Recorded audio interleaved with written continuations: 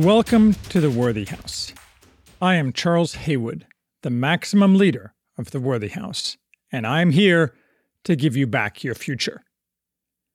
At the Worthy House, we offer reality-focused writings on a variety of topics, often on history, politics, and, in general, on human flourishing in the coming post-liberal West. Written versions of all Worthy House writings are available at our main site, theworthyhouse.com. Today we are discussing Feminism Against Progress by Mary Harrington. Reality, like God, will not be mocked. This is the core message of Mary Harrington's excellent new work, Feminism Against Progress. In challenging and compelling fashion, Harrington shows how so-called feminism destroys women, body and soul. Unhinged worship of unfettered autonomy, the core demand of an insane ideology falsely sold as progress, powers this destruction. True enough, but Harrington's aim is not mere complaint.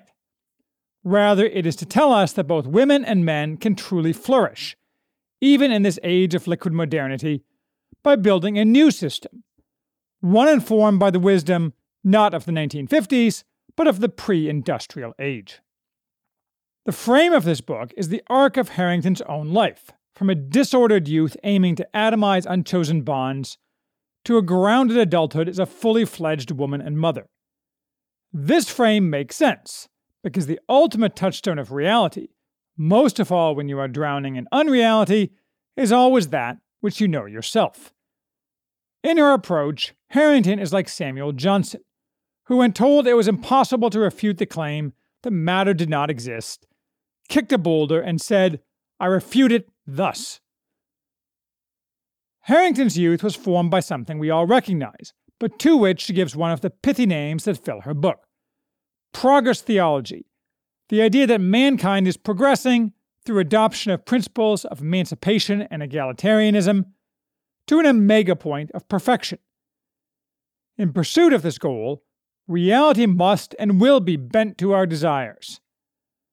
The acolytes of progress theology believe that given utopia is just over the horizon, nothing can matter more than fueling the engine that will carry us to utopia, by forcing the equal right to self-realization. That is, every man and woman must live in a state of total autonomic individualism, the rejection of all bonds not continuously chosen. Then, and only then, we are assured, will mankind be happy. Growing up in the 1980s and 1990s, the takeoff of the most destructive phase of progress theology, Harrington absorbed it all, and lived it all, as a typical modern feminist. To her, the core of feminism was Judith Butler's enormously influential, among the powerful, and enormously corrosive, among all of us, claim, first broadcast in 1990, that both sex and gender are social constructs, infinitely moldable in pursuit of progress. This fantasy took flight because of the historical moment, and because it coincided with the internet, where it became possible to convincingly present yourself as anybody you want, making Butler's ludicrous rantings seem actually possible. But none of it satisfied. All of it was fake, and led down paths ending in closed doors and darkness. The priests of progress theology, then and now, forbade noticing this problem. But being an independent thinker, the truth gradually dawned on Harrington. The proof is in the pudding, after all, and when she looked around, she saw that the pudding was very, very nasty. Then she married, whom she does not say, nor describe him, which might have been interesting, and had a baby, very late and with difficulty. Her baby's breath blew away the final mental cobwebs of feminist fantasy. Harrington still identifies as a feminist. For her, being a feminist means, I care about women's interests and think these are often sidelined. That's a very high level of generality and definition. It seems to me she, and her ideas, would be better served by using a different term, given what feminism has become. In any case, the problem for Harrington is that today progress theology is the chief sideliner of women. Feminism went wrong long before Butler, when it decided to prioritize and maximize autonomy over women's real interests. Harrington therefore demands reactionary feminism, meaning truly reactionary, reversing the errors introduced in the 1800s. It is not the 1950s we need back, but the 1700s. We are offered a tour of history, and thinkers from Karl Marx to Karl Polanyi, to show that before the Industrial Revolution, all women outside the upper classes worked. But that work was very differently structured from today. It was, for both women and men, embedded within thick social relationships, both those of marriage and of larger society. Work naturally divided along lines of competency, with a joint effort to build the family and home. Because it is biologically dictated both by capability and their own desire, women were primarily responsible for childcare, although such work was also spread across generations and within the family web. For much the same reasons, men were the public-facing head of the family. This apparent hierarchy actually implied service and sacrifice by men, while women in practice had enormous, less formal power, creating a natural and effective balance. Sometimes tilted too far in one direction or the other, perhaps, but nonetheless a working system. None of this was exploitation, rather a continual dance calculated to lead to the best chance of individual and societal flourishing. The Industrial Revolution, the first widespread application of technology, destroyed this partnership by exalting the market as the talisman of every man and woman's worth. The pre-existing roles that women occupied, with honor, in pre-industrial Western society were denigrated because they were not market-oriented.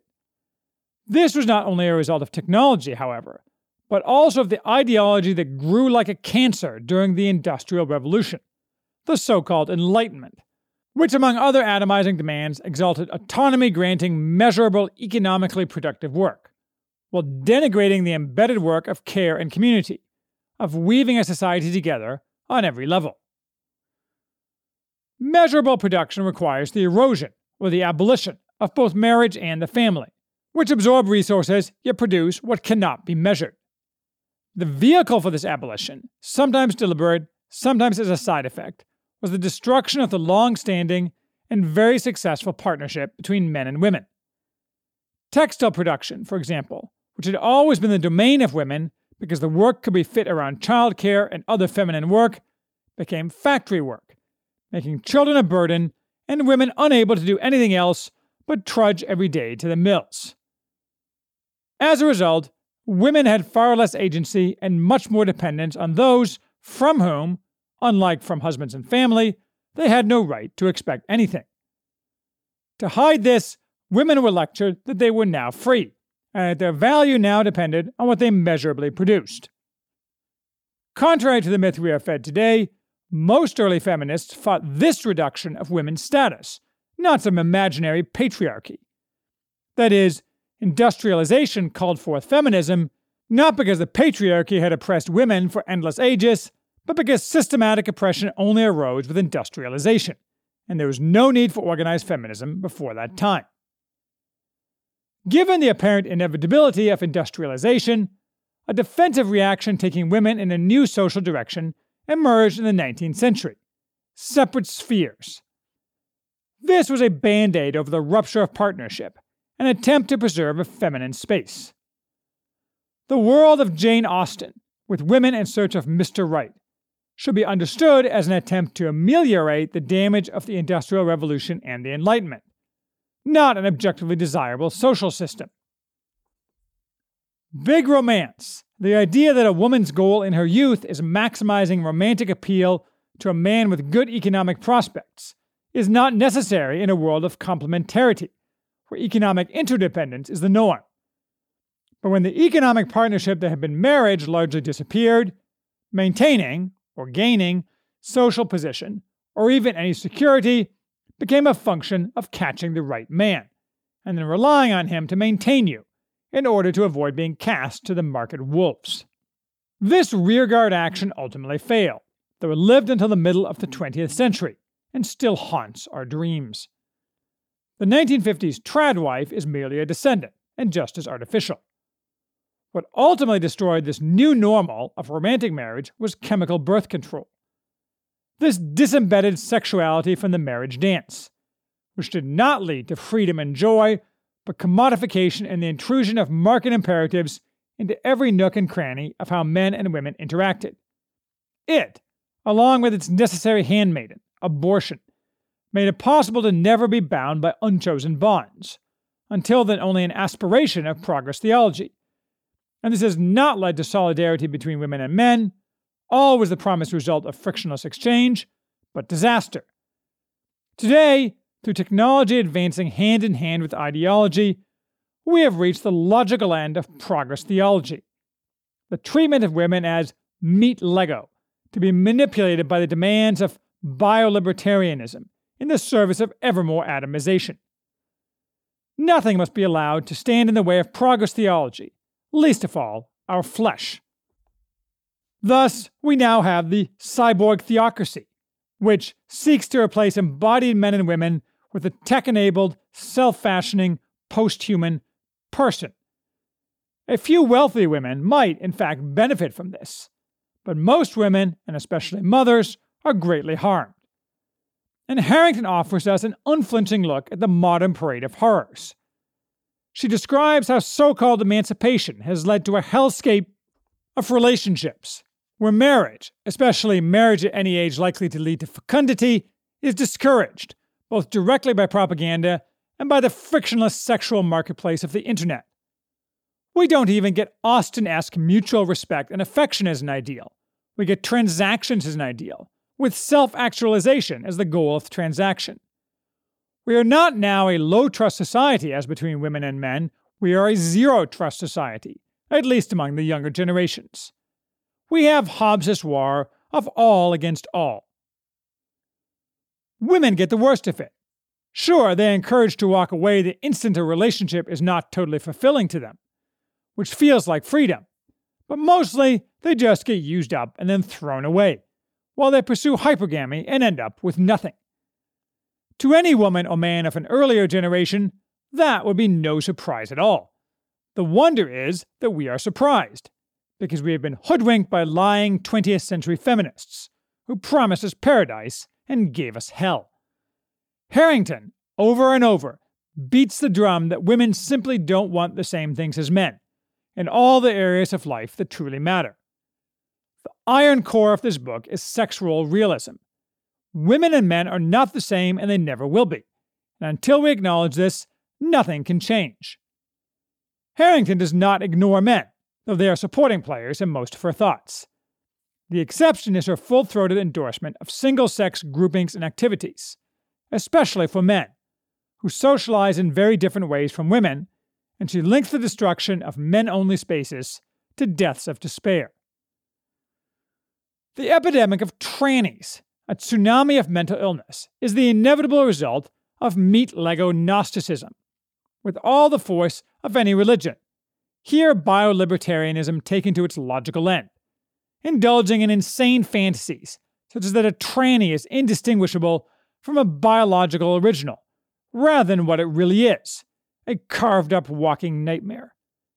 The tranny triumph is partly the internet, and partly the huge money thrown at, and to be earned as the result of, tranny propaganda.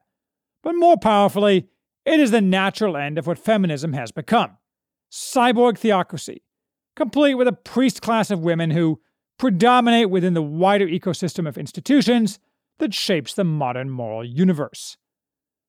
Those women are only a subset of women, but they are the most visible subset, and they have all the power, while the costs are borne by women lower down the social and economic scale.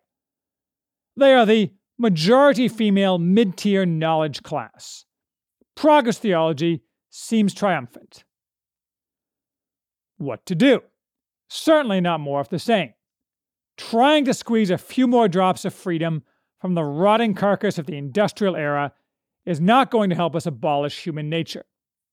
Sometimes, reading this book, one wishes for a conversation between Harrington and Ted Kaczynski. Rather, we need to learn to live with who we are, who we have always been and always will be.